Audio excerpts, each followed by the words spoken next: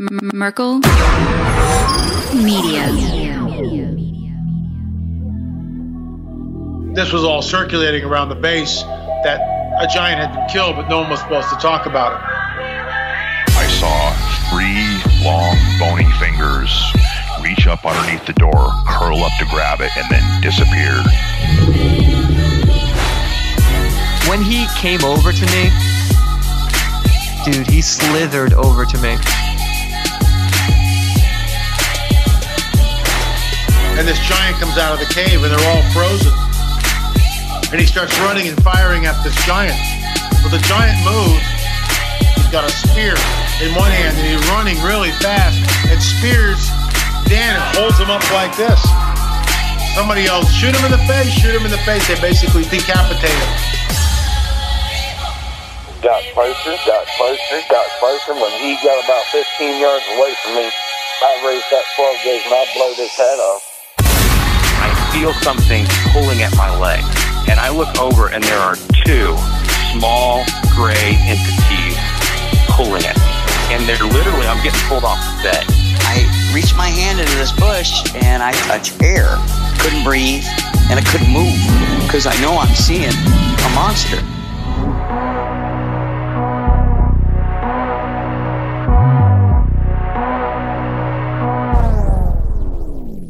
Yep.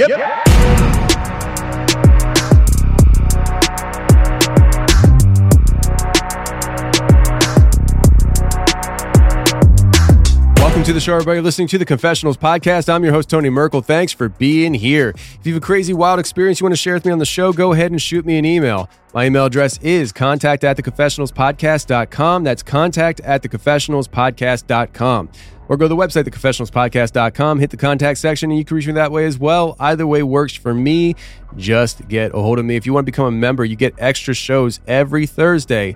All you got to do is become a member to the website, hit the join button, and you'll get access to all the Tuesday shows ad-free, the overtime segments like last week, and the Thursday member shows that are exclusive for members only on the website and the Confessionals app. So if that interests you, go ahead, check it out. theconfessionalspodcast.com/join.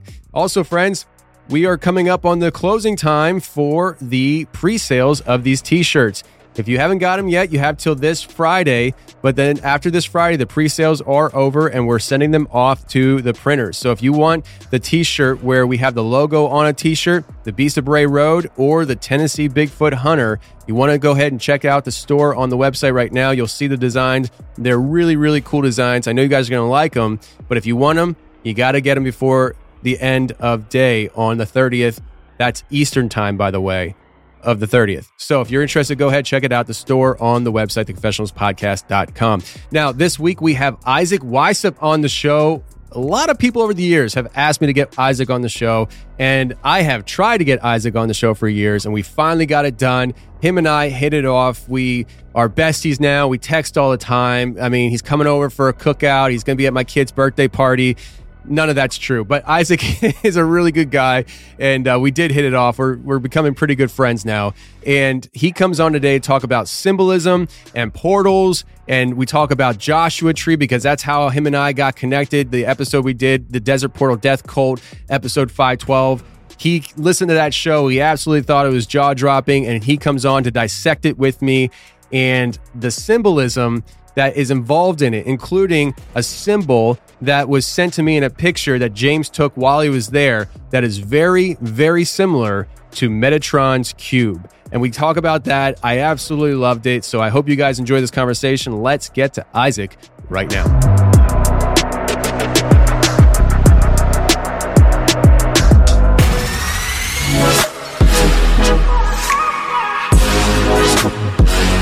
All right, today we got the long-awaited arrival of Isaac Weishaupt. How are you, man? Good. How you doing, man? Dude, man, doing good. Glad to have you. This has been a long time coming. You ghosted me for years. You didn't want anything to do with the confessionals, and here you are, coming and begging for mercy.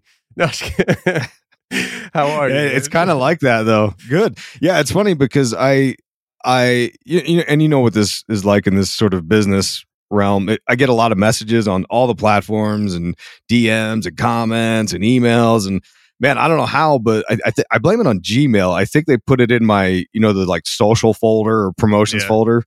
I recall that being the thing because it was a strange, windy road of how we got linked up. The thing that sparked it was Demi from Thoughtful Dot. She does the mandala, hand painted mandalas.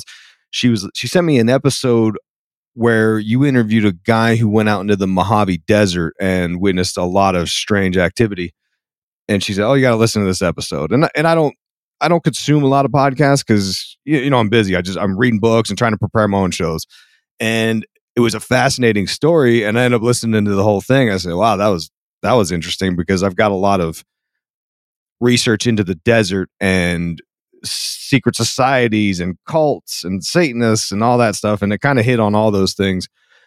And we could talk about that later here in a minute. But that's when I said, "Wow, that's really interesting. I'm going to look this show up a little bit more." And I don't remember what happened. I think I followed you on Instagram, and then it showed me that you had messaged me, and I said, "Oh crap, this guy had messaged me."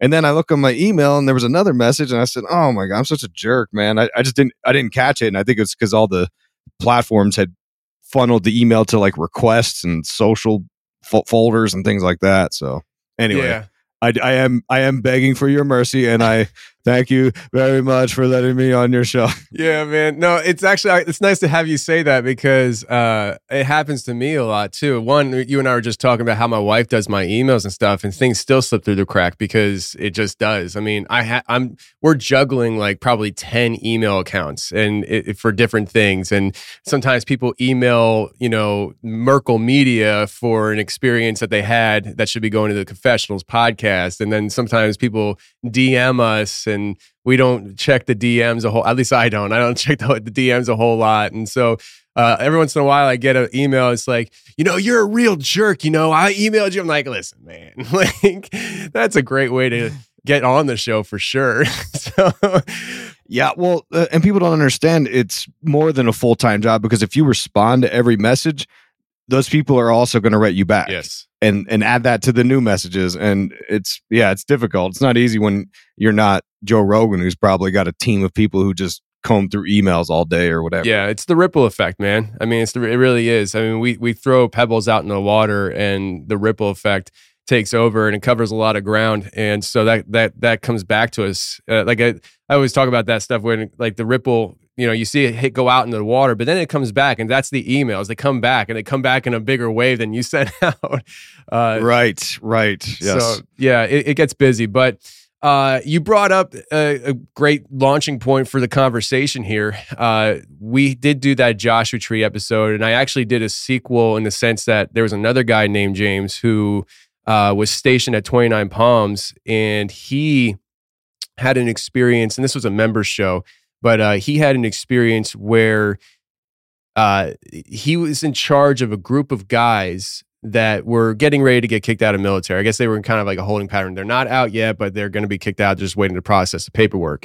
And there was this one guy that was really strange. And there's a lot of different things that went into it. But one of the things that he talked about was how he went to this guy's, I guess this guy lived off base or something like that, but him and a couple other guys went to where this guy lived to pick him up because he didn't show up one day. And there were people in the house that were calling this guy they were picking up father, and he called them his children. And he asked them, at another time, he asked this guy I was talking to drive him out to a party in Joshua Tree. And he said when he drove him out to the place where this guy was going to be at this party, he said it looked like a giant rave, just like the other James described. And he described a lot of similar things. And the guy said, "Do you want to stay?" And he's like, "Nah, this isn't my scene." And then after we were done doing the interview, this is breaking news. I actually sent him the coordinates of where this happened. And he's like, "That's exactly where I took him." So I know this is a repeatable thing in the sense that I have two people who've been to this location talking about this weird party in the desert. And it was a popular show. People really, really seemed to like the story and were taken back by it. I'm interested to hear maybe some of your thoughts on these things as far as, I know you said you do a lot of research on, the Mojave Desert. I had no idea there was even an occult connection to these locations until I had that interview. So feel free to educate us a little bit as to what you know about these topics. So the desert is, because what I focus on mainly is it's the occult, which is a Latin term that means hidden. A lot of people get confused when they first enter this realm, and they think I'm talking about cults like Jonestown or Waco, and not quite the same thing, right? It's more to do with philosophies, religions, and ideas that some people would call antinomian, meaning it sort of goes against the social norm. And the social norm in America and a lot of the world, obviously, is Christianity. So oftentimes it's a lot of anti-Christian religions that I'm looking at. And the real question, and I don't have the answer to it yet, is what's the level of truth behind some of these occult teachings? Because a lot of them you'll find get into the realm of New Age thinking. And I actually am okay with a lot of New Age thinking. We're talking, yoga and meditation, and these are all things that strengthen the mind. But you can take it to a realm of going too far. And what we're talking about here is kind of best exemplified through the ideas of ritual magic, which it's manifesting a reality based upon your beliefs. And there's white magic and there's black magic, and black magic is where it's gone too far, and that's when you're trying to change the world into satisfy your ego. Okay. So I'm going to lay that out there, and then let's move into the desert talk. So in terms of the occult, one of the ideas is to establish a set and setting. This is what a lot of people do when they go on hallucinatory trips with psychedelics and stuff, right? And one thing you'll find is a setting of the desert is a great place to do these things. It's a place for initiation. You can read, a lot of people take sort of pilgrimages out there seeking spiritual experiences, and you'll find this oftentimes. And if you read, there's a popular book called The Alchemist by Paulo Coelho, and in the book he talks about how the desert is the greatest teacher that we have. And Paulo Coelho, I wrote a book about The Alchemist and about Paulo Coelho. He was a follower of Aleister Crowley back in I think it was the 60s, before he wrote this book, The Alchemist. And does your audience, are they familiar with Aleister Crowley? I imagine they would be, right? Yeah, I mean, at least I think most of my audience probably is not for Aleister Crowley, but I know they're familiar, I'm sure. Okay, yeah. So Aleister Crowley, a very famous occultist. We don't need to go too deep into it, but he's painted as the real boogeyman of the occult. And what he did was he kind of synthesized a lot of beliefs, a lot of previous occult beliefs, and dare I say popularized it. The Beatles infamously put him on the cover of Sgt. Pepper's and so on, right? But that's a whole show in itself. But you'll find a lot of odd things that connect us in with the desert. You've got the Trinity site where they conducted the first nuclear test. And if you look that up, there's actually a black monolith that they erected on the site where they did this. And we'll talk about Jack Parsons because he plays a role in this. I don't want to get too far down the rabbit hole. I want to stick to the idea of the deserts and the Mojave. But Charles Manson, he's a topic I've studied a lot. He took his whole family out there to teach them these occult principles of the desert and universal consciousness and a lot of these themes that you'll hear often in New Age occult thinking. Another example would be that Stephen Greer, he's that very famous, I don't know if you call him a ufologist at this point, but at least he's very much a summoner. Yeah. He teaches people, he teaches people how to channel aliens and UFOs, and he does this out in the desert. Why is this? Well, I don't know why the desert is the initiatory place, but Jack Parsons, who is arguably as famous as Aleister Crowley, he was a guy who, and let me give you a 5-second spiel on him for people who don't know who I'm talking about. Back in the 30s and 40s, he was basically the guy who made rockets useful for the American military. At the time, there were German Nazi scientists trying to make the V2 rocket happen. And in America here, we had these sort of opposing scientists trying to also make a rocket happen. And Jack Parsons was the guy who did that. And they started, he established Jet Propulsion Laboratories, JPL. A lot of people say that's the initials for Jack Parsons, but it's neither here nor there. But they established JPL, which would pave the way for NASA. Okay. And then when you get into NASA, you've got, of course, all these ideas of secret outer space things and going to the moon. Did we go to the moon or not? All these things, right? So anyways, Jack Parsons, while he was a rocket scientist, he was also an occultist, and he followed the works of Aleister Crowley and pursued a lot of these efforts. Well, back in 1946, he went out to the Mojave Desert and channeled an entity, and this entity they called the I don't know how you pronounce it, but the Venusian from the planet Venus, allegedly. And this is from Jacques Vallée, who's a very famous ufologist. He said that this was how it went down. But Jack Parsons, he was out in the desert and he channeled this Venusian entity, and this entity dictated to him an entire book. And Jack Parsons wrote it all down. It's called Liber 49, or the Book of Babylon. And this is important in the history of Aleister Crowley, because Aleister Crowley similarly channeled an entity called Aiwass to write the Book of the Law, which is basically the occult sort of Bible for this new age that he was trying to bring about. And then Jack Parsons wrote supposedly the denouement to the Book of the Law, the fourth book. And when he was out in the Mojave Desert, he was out there with L. Ron Hubbard. L. Ron Hubbard, of course, the founder of Scientology. And what they were doing was they were using a form of Aleister Crowley's magic rituals, because Aleister Crowley, again, you know, and I'm kind of talking slow because I'm trying to find the right depth, because I don't want the audience to tune out and be like, I don't know who he's talking about. Aleister Crowley, in around 1917, he did a similar ritual called the Amalantra working in New York, and he channeled an entity called Lam, Lam, which means the path. And Lam, if you search the image, you'll see that Lam is basically the first gray alien, first depiction of a gray alien. Big head, big eyes. I think it didn't even have a mouth.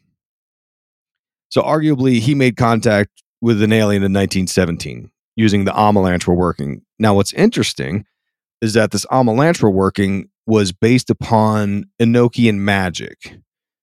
Enochian magic, it goes way back. I'm trying to set up a precedence for, there's a long history of occultists trying to make contact with entities. And one place they can make contact is the desert. That's what we're trying to get at here. But Enochian magic was established by John Dee and Edward Kelly in, I think it was around the 1500s. They made contact with some entities, and those entities said, hey, here's the language. Write this down. This is the language with which you could speak to us. And they wrote it down on this grid, and Aleister Crowley would sort of use that language to make contact, and then Jack Parsons used the same language to make contact out in the deserts of the Mojave. And it's called the Babylon Workings, is the name of the ritual that he did with L. Ron Hubbard.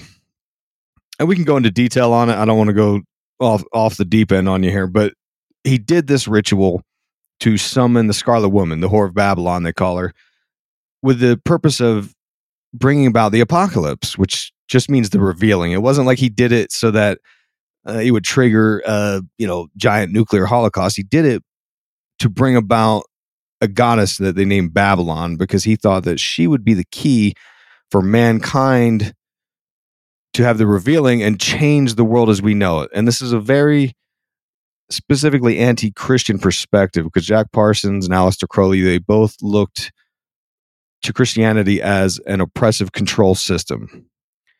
So they did this ritual, and he, in fact, meets a redheaded woman named Marjorie Cameron. And then, the story goes deeper here, there, and everywhere. But the point being, to sum it all up, when we see things happening in the desert, there's a long, rich history of occultists using magic rituals that are sort of proven going back to the 1500s and even earlier if you want to get into the ideas of alchemy and the Book of Thoth and all these sort of different outlandish ideas for people who don't study this. They're like, I don't know what you're talking about. basically there's rituals to make contact with entities, and the desert is a place in which they would do that. So to hear the story that your guest had relayed about going out of the desert and seeing some very strange activity, I mean, it makes total sense to me. And that's why I was like, this is fascinating that someone actually witnessed this happen. So yeah. So first of all, this is really fascinating because you and I are two different worlds colliding. You do a ton of research. I do next to none. I collect people's stories and talk with them about their experiences. And now it's like the things you're studying, and now you've heard somebody's story that they've experienced what you've been studying. It can be mind blowing. You mentioned about the Enochian magic, and I would like to. This is really more clarification than anything. How do you spell Enochian? Because years ago, and this might be an episode you want to check out too, I had a guy on, it was episode 122, and I called it Secret Military Enochian Technology, I think is what I called it. Secret Military Enochian Technology. And I said Enochian, but he said Enochian, but I didn't know what Enochian was. I still don't, but I said, I think you mean Enochian, because in the story, he was in the military, and he was sent on a mission that had a lot of trippy stuff happen. But they were to go retrieve a downed aircraft, and they spent days going through. I don't know if it was jungle or what. He wouldn't tell me where this was, but when they arrived on scene, he said it was a craft that he's never seen before. When they got inside, his job was to retrieve data, retrieve information off this thing.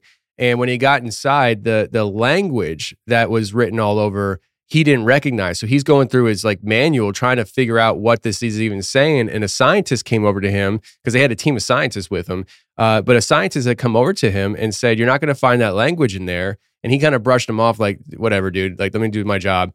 And then the scientist doubled down, slammed his hand down on his book and said, "You're not going to find it in there." And he said, "Why not?" And he said, "That's Enochian language." He said, "What's that?" He said, "It's a demon language. Get your shit and let's get out of here." And so then he just, they got their stuff together. I guess he did what he did. It's been years since I've even listened to the story, but the guy that tells this story, I'm still in communication with. This experience for him, it scared him so bad that when he got out of the military, he left the country. He's still out of the country to this day. Him and I have been trying to schedule a time for him to come back on and talk and hang out and stuff, but it's kind of hard with the time difference. But there's been things like that have happened throughout the years on my show. And so when you say Enochian magic, that I'm assuming back then I was thinking like Enoch, Book of Enoch, and that's what he was trying to say. I'm assuming Enochian, is that the same thing, or is it something different? Yeah, it is actually. It goes back to and yeah, I think I don't know the pronunciations for sure. Same thing. I read so many books and I don't know how the pronunciations are, so I butcher them half the time. But I think it is pronounced Enochian, but then it's then the vowel O is short. Enoch is how I've always heard it pronounced. So that's what I think it is. But it is all connected here, and that's why I was saying there is a lineage you can trace back to the sort of beginning of the written record. And Enoch was the great grandfather to Noah. And I'm not the smartest guy with the Bible, but I think he was one of two people. I think him and Methuselah were the only two that they didn't necessarily die, but they went up to be with God, is the way the verses go. And some people say that means he got abducted by a UFO or whatever. But the Book of Enoch it's a subject I'm actually researching. I've got enough notes to do a show. I'm just waiting on a couple things to find time to dig into, but it goes back to what do you call pre-Diluvian, so before the Great Flood, but before Noah is where Enoch was around. And in his book, the Book of Enoch, he talks about the idea of the Watchers, which you see in the book of Genesis.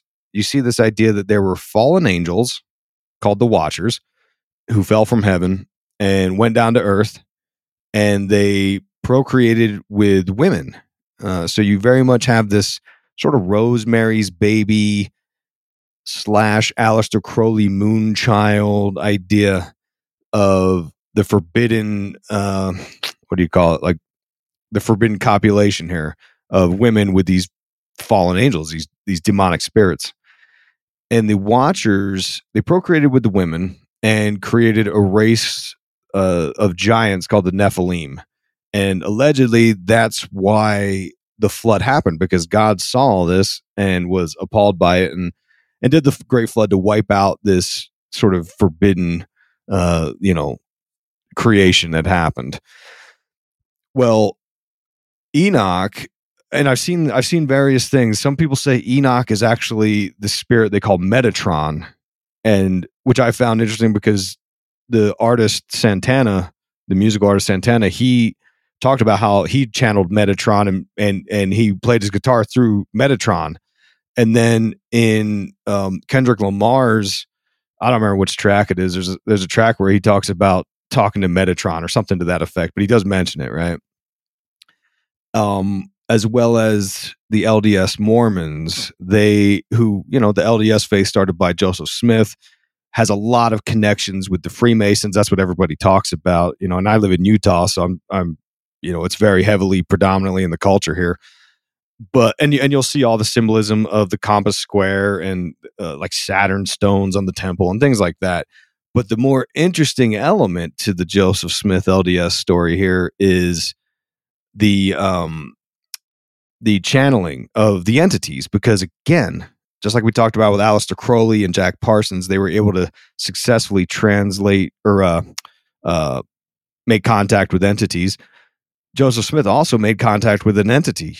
That's who dictated to him these golden tablets. I'm not super intelligent on LDS faith, but he channeled an entity. Moroni? That's it. It was Moroni up in New York, and the LDS believe that Adam from the Garden of Eden was ordained into the Melchizedek priesthood somehow through Enoch. And I don't know how all the details work on that, but I do know that Joseph Smith making contact with this entity is also of interest to the occult. There's a guy named Damien Eccles who was infamously part of the West Memphis 3 back in the early 2000s and late 90s. There was several documentaries about the West Memphis 3 in Arkansas, and the pitch put forth by the documentaries was that Damien Eccles and two of his buddies, when they were, 17, 18, had murdered some young boys. I don't remember. A couple boys, one boy, I don't remember. But supposedly they had murdered this boy or multiple boys, and the accusation was that Damien Eccles was reading Aleister Crowley stuff, and he wore black Metallica shirts. And then, the town of Arkansas there, they condemned it because the, satanic panic kind of stuff and the very sort of Christian leanings of the area. So these documentaries, they grabbed everyone's attention. A lot of rockers when it came out and tried to support getting the West Memphis 3 out of prison because they were convicted of murder. And whether or not that happened, I don't know. Wasn't there. But Damien Eccles and the other two accused would eventually be let out of prison on what they call an Alford plea, where they would admit they did it so that they can't sue the state, but they would let them out of prison for time served. So they took it, got out.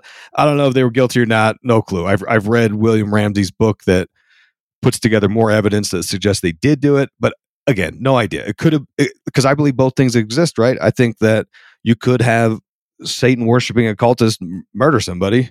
I also think that you could have innocent teenagers who don't fit into the local Christian structure and they get, condemned for it. So both possibilities exist. Either way, Damien Eccles gets out of prison and he's been researching the occult heavily.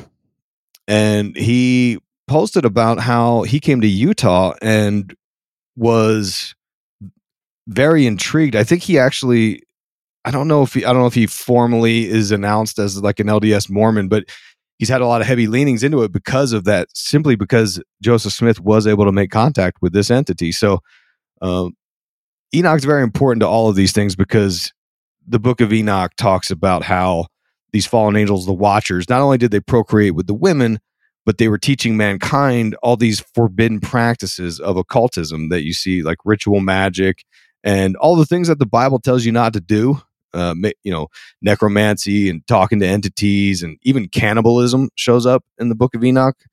But it is important in the scheme of the occult and making contact, simply because all of those things exist, and you can read about them in the Bible, in the book of Genesis, and then of course in the book of Enoch. But then John Dee was kind of the one who dictated and wrote down this language, the Enochian language, in the 1600s, that later on people would also have success in channeling entities, basically. That's wild.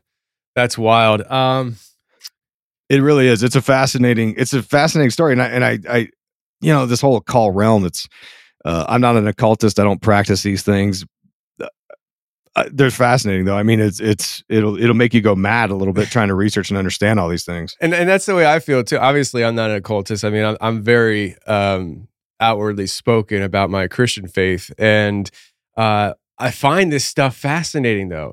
What we're talking about today, to these monsters people are coming across in the woods that have ties to some really funky stuff. You mentioned about the Watchers. One thing that doesn't say this in Genesis, but again, I don't believe that the Bible is an all-encompassing history of God and time and creation. I think it's just a small sliver of what we were supposed to know. That was critical information. It took 66 books just to get that out. So imagine how big the book would be if we had everything. But I do think that there's a probably strong likelihood that the Watchers could have possibly procreated with men as well, opposing themselves as women. They were shown throughout the Bible to be shapeshifters and be able to take on the form of man. They're not men, but they were able to take the form as men, like in Lot. And to the point that the people of the town thought that they were so attractive and that they wanted to have sexual intercourse with these men. And so, I mean, it's clear that they were able to go from angel to human very convincingly. And we know that they procreated with human beings. So if they're going from something that's not human to go and procreate with women, why is it not possible for them to pose as women and have sex with men, therefore possibly having the ability to give birth to hybrid super beings like Nephilim that people will suggest would split a mom in half giving birth to? So just a thought that I think about sometimes, probably totally off, and I'm probably missing something so elementary and basic that blows that theory out the water. Back on topic though. I don't even know if this is on topic though, but I'm going to bring it up because it when you said it just kind of took me back a little bit. So I don't dive into this stuff like you do. I don't know nearly as much as you do. And just today, just because I knew I was going to be talking to you, so I was just kind of gathering some stuff that I had before and stuff, just trying to organize it all. I came across a website that was sent to me, and to lay the background story on this, during episode 512, Death Cult, Desert Portal Death Cult, James talked about a lot of different things. He sent me images of, him at this location, which is how I know where it's at, because I was able to pull the coordinates off the image that he took on his iPhone. One of the other things he sent me, though, was an Instagram picture that was posted in Joshua Tree from this party. And on the picture was overlaid a symbol. And I have no idea what the symbol is. And actually, I have it queued up here. I did. I'm going to text it to you right now so you have it as well, so you can see what I'm talking about. So just keep an eye on your phone here, because it should come through in a second here. Let me put Isaac. There we go. All right, send. So It should be coming through here in a few minutes for you. But on this symbol here, I was like, well, I don't know what that is. And then a listener saw the symbol when I posted it in the Discord, and they sent me a link here to Metatron's cube. And I'm like, well, what the heck is Metatron's cube? And the symbol, I guess, for this Metatron's cube looks not identical, but very similar to this symbol in this picture that I just sent you. And in the description of this cube, it just says a mystical 3-dimension cube used by the archangel Metatron to watch over the flow of energy connecting Earth and the divine. And I'm like, all right, so we know that like during James's experience, it seemed like he was going through this interdimensional shift at times. And if this Metatron's cube has anything to play with it, I just found it very synchronistic, maybe, is at the very least, that there could be a tie to this Metatron cube, which Metatron, an archangel, watches over the flow of energy seemingly between realms. And I'm like, that's kind of trippy to me. I'll send you the link that I have here too. That's fascinating. Yeah, I'm looking at the picture here. I definitely see the link you're talking about with the Metatron there.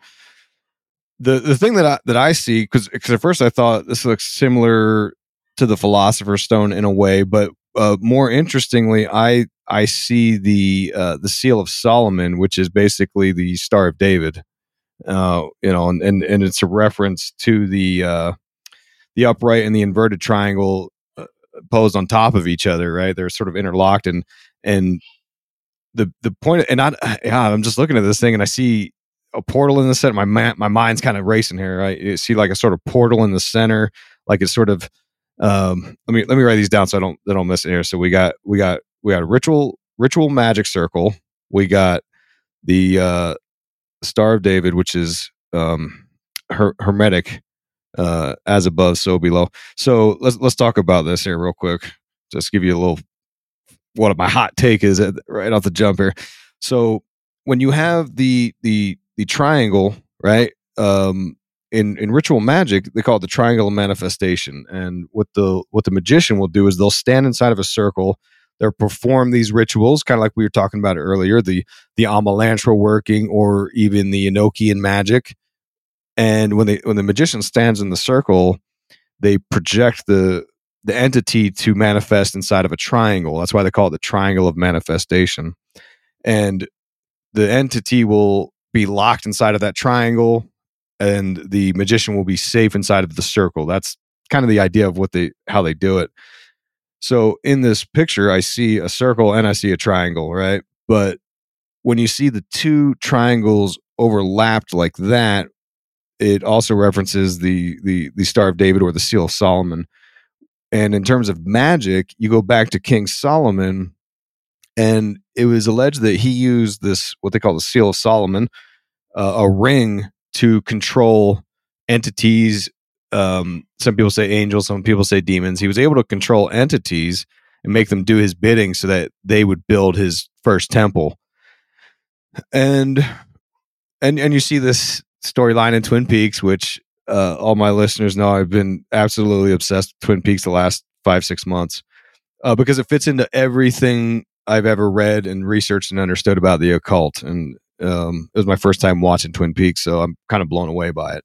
But anyway, so we talked about triangle of manifestation, and you see that triangle of manifestation depicted as what they call the rock diamond in pop culture. Jay-Z, Rihanna, and they interlock their hands and form a triangle. And originally it goes back to Jay-Z, who had Rockefeller Records, and he says, "Oh, it's a diamond." Which, sure, yeah, if you press your thumbs hard and you angle it, it is a diamond. But the way they do it, it kind of looks more like a triangle, and that sort of caught on in pop culture into this sort of Illuminati accusation stuff.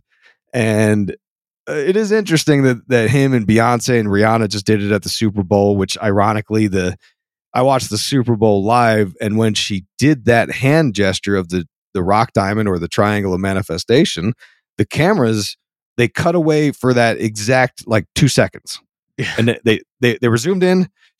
She raises her hands and it cuts away, so you don't see it. Then it cuts right back in on her after she's done with it, and you could see it on the YouTube version of the performance because someone sent it to me because I watched it live on TV and I had my stuff to say about her. Then someone sent me the YouTube thing. I said, "What? Like that wasn't on the TV performance." So if you watch the YouTube, you can see it. But the idea is that these artists are using occult practices to manifest energy, to get attention, to sort of put themselves in the position of gods to their fans in a way. Are they really doing it? I don't know. I have no idea. I don't know what goes on in these inner circles, but I do know these artists get into some weird stuff. Like when, Santana's talking about how he channels Metatron. Like that's kind of weird stuff. Normal people don't talk like that. Right. So anyways, this triangle manifestation has a rich history, right? But yeah, that Star of David, Seal of Solomon, it has the inverted and the upright triangle, and it's a reference to alchemy. And there's a long, again, this is another multi-hour explanation, but I'll give you the short version. Back in ancient Egypt, it was said that they, back in ancient Egypt and ancient Greece, they talked to all these gods and stuff, and people think, oh, that's just kind of silly stuff, and that's thousands of years ago, that's how they talked. Well, there's a theory that wasn't silly, and that was real stuff. They were really talking to gods, and they talked to this one called Thoth, or Hermes Trismegistus, which means Hermes the thrice great. And Hermes, very similar to the story of the Book of Enoch, was this god who came to earth and told mankind, hey, there's these occult practices you can use to defy God, and you can sort of bend reality to your will. You can become a magician.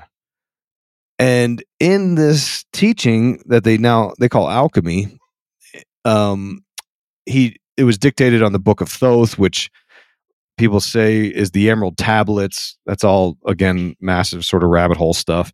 But one main principle that you'll find in what they call the Hermetic wisdom, which again references Hermes, or this Thoth god, is as above, so below, which says that magic is possible, meaning here on earth in the microcosm, if I employ these occult practices, I can actually become God in a way and have an effect on the cosmos and the universe. And the universe can, if I used enough energy and manifestation, the universe will sort of bend itself to my will and create reality. And you'll see this a lot in New Age thinking. You'll see it in fact, I was reading a book about how to manifest wealth, as someone had sent me. They said, oh, you got to read this book. And it's interesting stuff. And, I'd be lying if I say some of this stuff doesn't work in a way. Like an example I always give is years and years and years ago, I was in college studying physics, and I was studying quantum physics at the time because my background's engineering. And we talked a lot about different wacky ideas in quantum physics, like the law of entanglement and things like that. And at the same time, the movies What the Bleep Do We Know came out. These were documentaries that were very new age quantum physics thinking.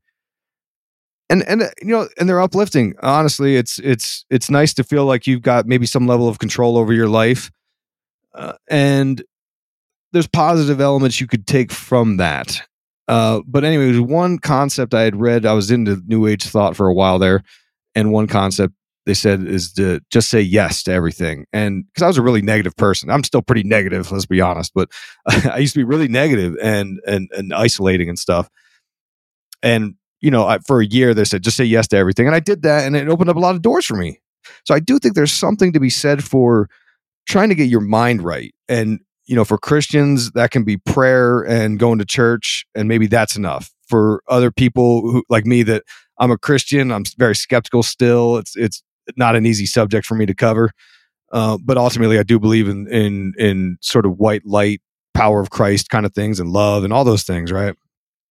So I am a Christian. I'm Orthodox, actually. I'm an ortho bro, they say. Ortho bro. But yeah, there's a lot of ortho bros. Jay Dyer's an ortho bro, apparently. And, there's a lot of there's a weird pipeline in the realm of conspiracy. I actually started out in the realm of conspiracy. That was my podcast. Original name was Conspiracy Theories in Unpopular Culture. Back in 2014, I started it, and the realm of conspiracy theories has changed pretty dramatically over the last few years. And I changed the title of my show to Occult Symbolism and Pop Culture because that's more fitting of what my lane is that I stick to. Whereas conspiracy has sort of taken on this really politicized, sort of subversive, dangerous element more so than in the past. And I was just like, oh boy, it's just not there's a lot of conspiracy people that stick around with me because they like hearing about occult symbolism they find in films. And there's a heavy overlap between my research and conspiracy theories. But anyway, I forget where I was going with all that. But the point is that symbol, I see a lot of Hermetic wisdom ideas in there, but as above, so below. Well, that's fascinating. I don't know where you were going either, but I was in it for the ride, man. I was like, keep going. This is great stuff. And now I had a thought running through my head and it's gone now too.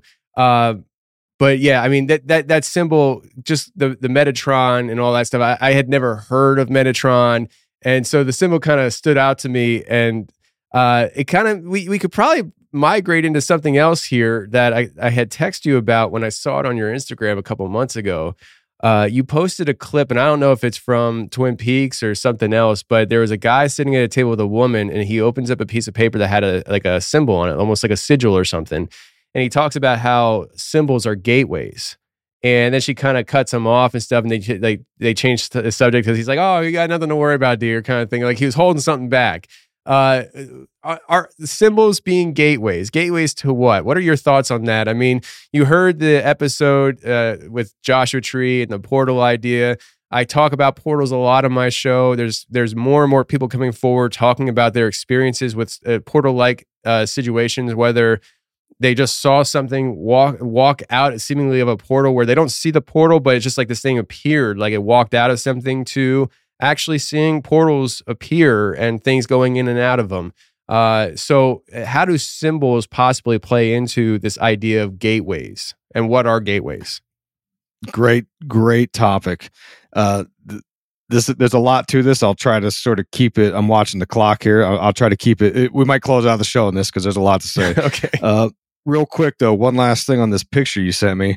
I don't know how it has those circles, the two D's and the J. I have no idea what that means. When I look at that, I see the Kabbalistic tree of life, Sephirot is what they're called, but no clue. But more importantly, the caption there, it says, can I read the caption on the show here? Yeah, Is that okay? Or? Yep. Okay. It says, "Don't worry about falling. The dust will catch you." And then it has a emoji of a ladder, right?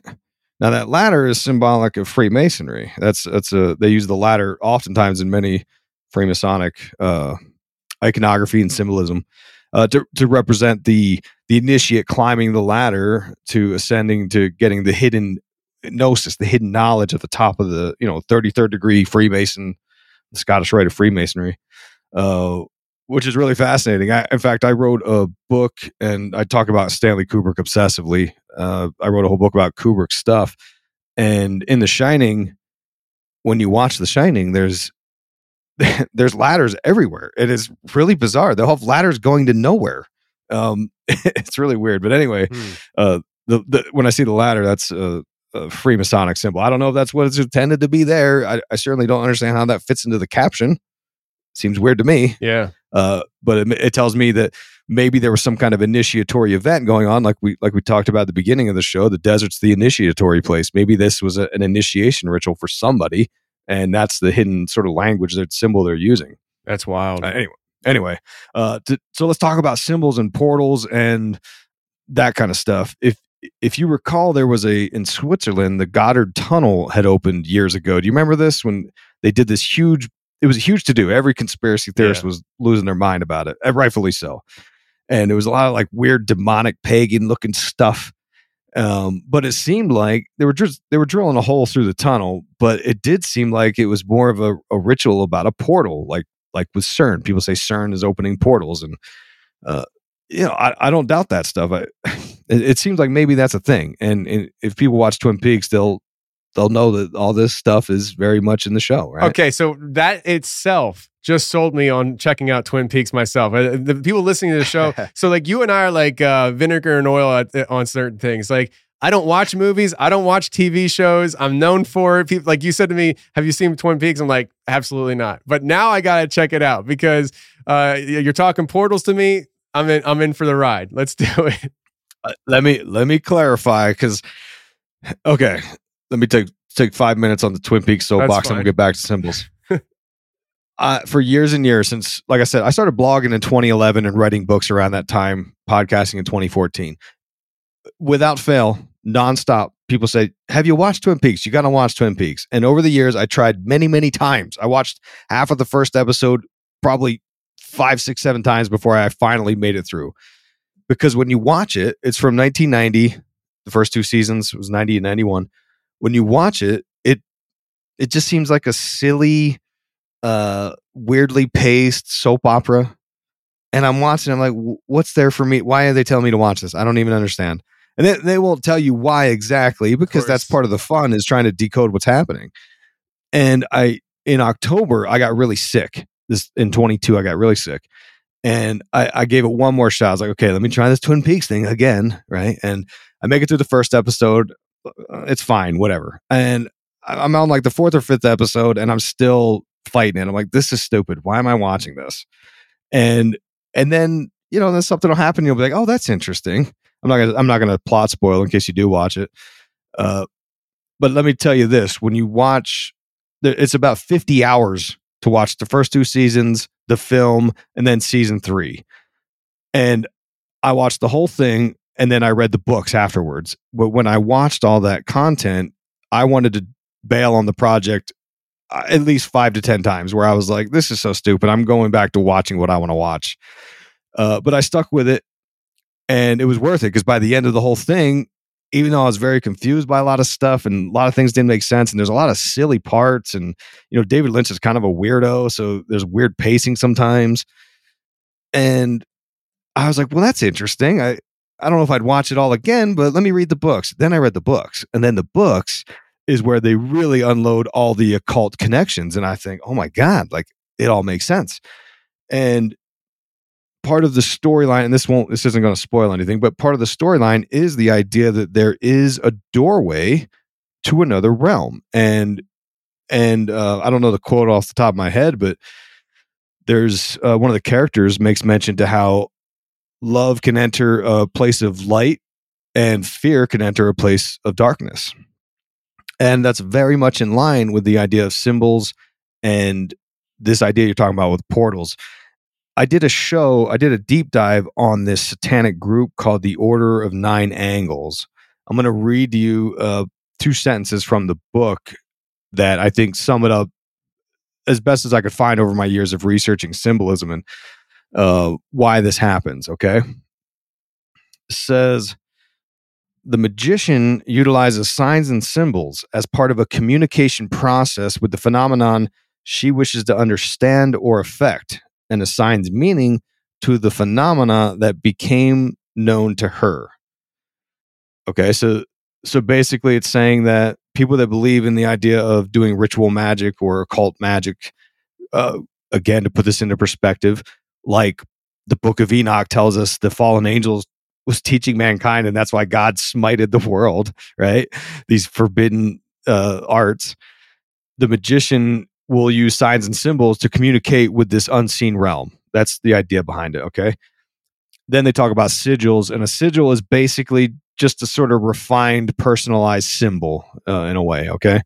It says sigils need to be properly implanted into the subconscious as part of creating a necessary space between action and the ability of the sigil to continue to work below the level of conscious thought.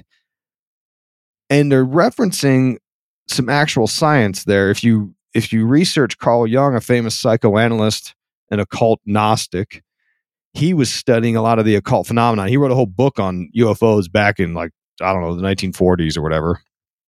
And he talked about symbols giving purpose to man, and a lot of these ancient occultists knew all this, and it was very common knowledge apparently back in the day how symbols held a certain power, and that's why Hitler was obsessed with the occult as well.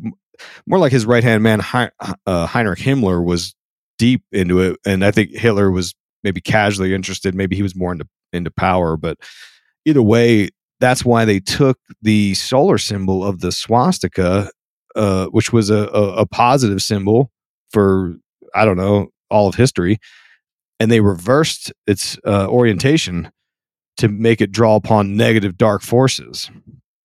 But in their early parades, when they were getting hyping up the German people before all the atrocities, they would put together these large shows where they would have 30,000 swastikas, and there was a reason for that. They were sort of soaking the mass consciousness of the people with this symbol.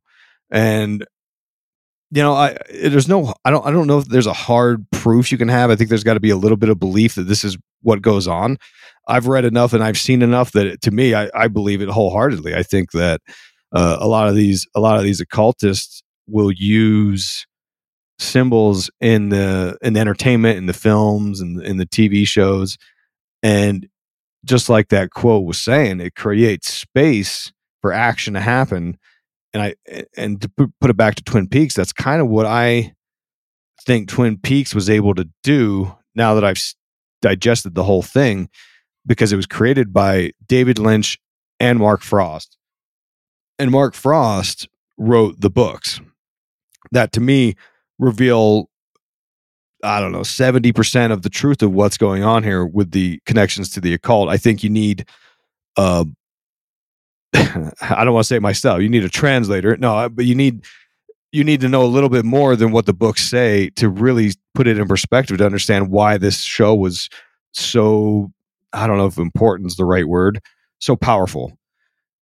Well, David Lynch, I don't know that he was the guy who knew all about the occult symbolism, but Mark Frost did. Mark Frost understood the occult ideas, and David Lynch, he was a really great director, and he's able to speak to the subconscious. So I think those two combined together, it was the occult knowledge with Lynch's ability to speak to the subconscious that made it really powerful. And that's sort of proven because this show, once you get into it, you'll find there's this massive cult following. People just completely obsessed with the show. And I couldn't believe it myself, but I got sucked into it too. And I'm completely obsessed with the show. I'll because I watch a lot of horror movies. I haven't been able to watch a new movie. Every time I sit down, I'll get 15 minutes into a movie and I'm like, man, I think I'd rather watch Twin Peaks, and I'll rewatch it because I'm looking for clues and evidence and things like that. Wow. But yeah, to put a bow on it, yeah, there's a power in symbolism, and there's something weird that happened in pop culture over the last 5, 6, 7, 8 years where we were talking about symbols and talking about who's in the Illuminati for years. I was on that group of folks, and from 2011 to 2015 and 16, pointing out symbols and artists doing it in their videos and things like that. And it got popularized and sort of made to be a joke in a way, is how I interpret it. Like, you'll see memes of people, for instance, I'm trying to think, I don't watch sports, but I think it was Tom Brady. And, there's a meme of him with like a triangle shaped thing on his, I don't remember, on his hat or something. And they'll be like, oh, Illuminati confirmed, and like, it's kind of been made a joke. Yeah. And it dismisses the actual reality of what I think is going on, and a lot of folks too. It's not just me, but reality of the ability for these magicians to speak to the subconscious. So these symbols and the, I guess, gateways to these with these symbols, a lot of it is through the subconscious, is what you would say? Yeah, there's a guy named Peter Levenda, who's a very intelligent writer on the occult. And in one of his books called The Dark Lord, he speaks about this other magician named Kenneth Grant. He basically was a follower of Crowley and very much into all the same things we've been talking about. And Kenneth Grant was exploring this hidden realm they call the Mauve Zone. And these occultists believe that there's a source of what he calls the artistic impulses, as well as divine and demonic forces that comes from the Mauve Zone. And the entrance to this Mauve Zone, allegedly, is through the subconscious of the mind. So it's very much a sort of woo-woo-y idea that's not an actual place, but the shadow realm of the mind is where the symbols speak to. And allegedly that's where, Carl Jung talked about, this is in fact where creativity exists, is in the shadow of the subconscious.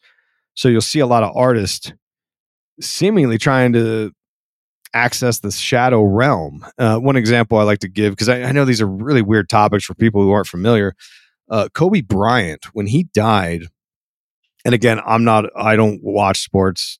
I couldn't even tell you what team he played for. I think it was the Lakers, if I was to guess. But anyway, Kobe Bryant, he died in, I think it was January of 2020. It was right before the pandemic. And it was a huge topic, right? Obviously, famous celebrity, young guy dies in this tragic helicopter accident. Well, a lot of conspiracies came out at the time. There was a cartoon, strangely, a cartoon where Kobe Bryant's cartoon character dies in a helicopter crash, which is really bizarre. I mean, it happened, right?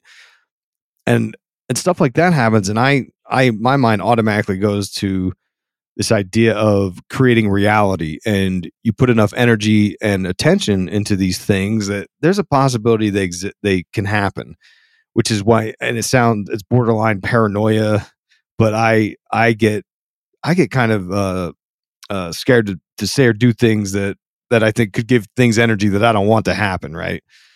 But anyway, Kobe Bryant, he was in the process of creating this multimedia company called Granity Entertainment. And I was researching it, and he had released some kids' books. He had planned this line of children's books meant to sort of inspire kids to, very Disney-esque, use your imagination, use magic and things like that.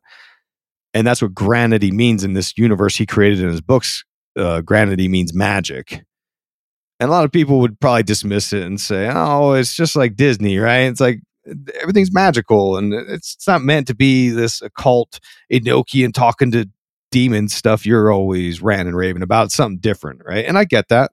There's space for that to exist, where I'm like, yeah, you're right. Sometimes we get a little overzealous in this realm.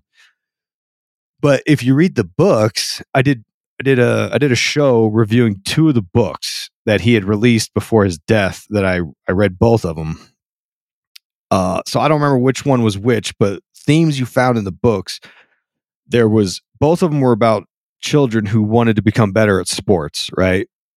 And in the one book, the kid channels this flame entity that later, by the end of the book, she finds out it was a fallen angel, basically Lucifer, is what she finds out. Are you serious?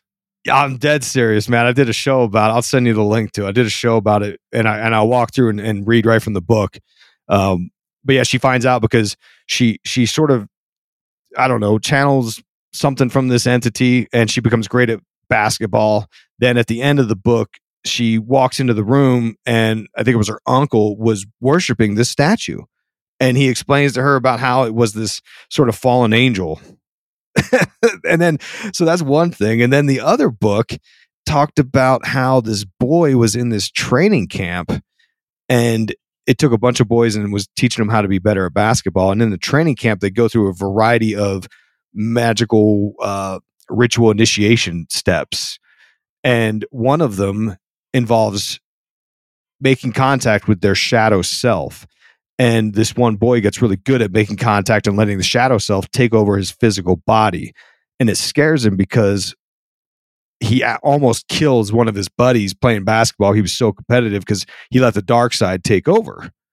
And, this fits into all this talk. And he uses those terms, the shadow, which I've read all this stuff from Carl Jung and Peter Levenda with the Dark Lord, and all of these actual occultists who have been talking about embracing the shadow and letting the shadow realm take over. And then, and I'm blown away by all this. I'm like, wow, these are in the kids' books. But then, someone alerted me to, I guess Kobe Bryant uses this alter ego called Dark Mamba or something like that. Yeah. And there was a video clip of him on, I think it was Sesame Street. There was a puppet or something, and he is talking about using the shadow to allow himself to be better at basketball and all this stuff. I mean, it's wild. But that's all the stuff that makes me think all the time that, man, we have to really take a look at all these artists and celebrities who are Beyonce's using the triangle, and she's talking about how she lets the spirit Sasha Fierce run through her body, right? Mm-hmm. And to sort of put a conclusion on it, I try not to insert my personal opinion into a lot of things, but I do like to throw a bone because sometimes we get a little overzealous and we start looking into things too much and thinking too much about things, and I'm trying to find that balance is where I'm at in my personal journey of understanding all this, because I see that there are connections here, and a lot of people have been, especially the mainstream media and a lot of the powers that be, they want us to believe that this is all some kind of quasi satanic panic thing, and I get that. I get that there's an element of that here, especially with the way people run with this stuff. But I also want to raise awareness of it and say, like, look, like, let's just be smart about it. I think they're trying to do a sort of revelation of the method and get people in a way on board with some of these ideas or something to that effect, but it's definitely there. Yeah. I mean, I think that they know people are going to run with it, like this whole satanic panic energy. And so they use that to cover what they're actually doing. The Black Mamba, and then the shadow figure in the stories for these kids. I had no idea about it. I have to look into this now too, because I'm very interested in it, because there's so many things that have gone around with this idea of Kobe Bryant dying. I remember seeing the cartoon that you were talking about, well, tell me your thoughts about LeBron James. No, I'm just kidding. We're not even going to go there right now. He's definitely Illuminate confirm. Yeah. Tell me about it. No, but I brought up that whole thing, the subconsciousness, because I did an episode, I think it was 512, to be honest with you. I think it was 512. There was a guy named Hunter on my show who thought he had a dream of an upright walking dog that he saw in this dream state, and it started going towards his family. He stepped in between the two. He got mauled. He wakes up sitting up in his bed. He's got bruises on his body, and you could say, well, that could be, he did it in his sleep, nightmare. That's fine. He tells his wife the dream, and a few days later, he's out in the woods with his son, walking through the woods, his 11-year-old son here in Tennessee, where I'm at. And they both lock eyes with an upright walking dog that looked identical to what he saw in his dream. And so that's why I don't know. I had to ask him if he came across any kind of symbolism that he's been diving into or something like that. I don't know. But the subconsciousness, the consciousness level, is it that his consciousness manifested in this physical reality what he dreamt about because it scarred him so bad? Or is there more to this where our mind, our consciousness could be a gateway in itself to other realms? And if that's the case and we go to other places, if we don't close that gateway properly, things come through? It's weird because it's like what? Did a dog man peek through his forehead and come out? I have no idea, but that was his experience. And I think him and I have been talking about having him come out to my studio to sit down and talk again. But I would love to do it if it's possible with him and his son, to have his son come and talk about this experience too. But that's kind of why I brought it up. To wrap this up, though, let people know where they can find you, promote away. I know your Instagram is popping. I was just on it this morning, and I think it had like 57,000 followers. I'm like, dang, boy. So where can people find your work? Oh, thank you, man. Yeah. So my Instagram is at Isaac Weishaupt. Try your best spelling that. But if you want to, if you go to my website, IlluminatiWatcher.com, I got links to everything. If you don't want to do that and you want to just go straight to the podcast, that's kind of my I've written a bunch of books on Amazon, narrated them on Audible as well. You can find them under my name. But the podcast is called Occult Symbolism and Pop Culture. Occult is spelled OCCULT. And you can find my show on there. And I do, shows weekly. And I'm just starting this journey into Twin Peaks. So if you're a Twin Peaks fan, this is definitely a great time to get on board. And just like you're talking about the woods, man, it's a huge part of Twin Peaks. It's not a plot spoiler, but anyway, I'm trying to gas you up on this because you're probably going to watch it and you're probably going to think this is stupid, especially because you're not a movie or TV guy. It's going to be a struggle. You're going to really hate it. You got to really work for it. But the first time through, you're going to have your doubts, and then you're going to think about it. And you're going to say, "Oh man, that's wild." And then you're going to be like me and rewatching this stupid thing. But anyways, I'm deep diving super deep and heavy into Twin Peaks, but. Yeah, you can get the podcast where I talk about a lot of pop culture things and the books. I've got a book called The Dark Path, which is what the book I tell people to start with because I wrote that in 2017, and it sums up the whole agenda, from my perspective, and it encapsulates nicely what I think is happening. And the reason I push it is because since I've written it, things have just become more true, and I'm more convinced that I'm like, dude, I think this is it. I think this is like the grand theory of what's happening and why and how symbolism works and all this stuff. So yeah, I'm all over the place. So check it out. Definitely check it out. I actually have that book, The Dark Path. Haven't read it yet, but I do have it. What I do is whenever I see a book that I'm like, oh, that might be banned one day, I buy them. And yes, and I do believe this book could be on that list.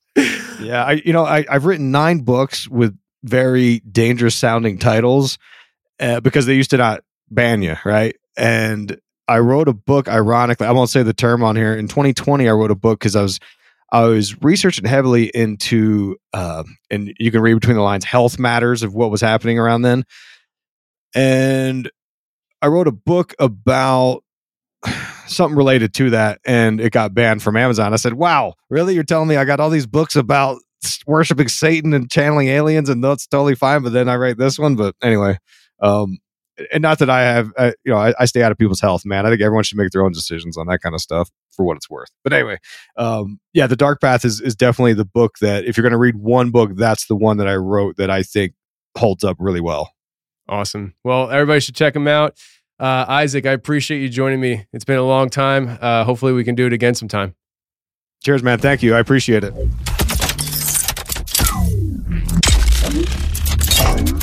Well, that's the show, everybody. I really hope you enjoyed it. If you did enjoy it, please share the show with your friends. I don't care where or how you do it. Just share the show. That's the best thing you can do to help the show grow. Share the show with friends, with enemies. We don't care. Just share it. And friends, thanks for being here. Thanks for being longtime listeners. I know many of you have been listening since the beginning. You mentioned it in comment sections and in emails. We do appreciate the longtime listeners. And until next week, stay safe, take care, and remember, the truth will set you free, but first, it'll piss you off. Bye.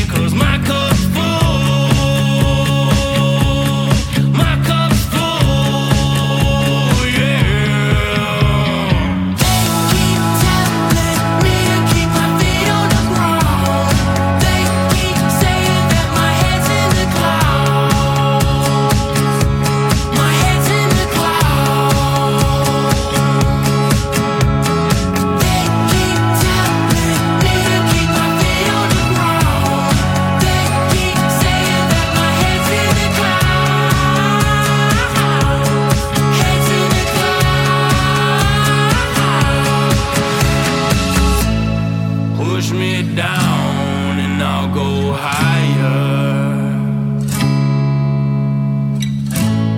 Push me down and I'll go higher.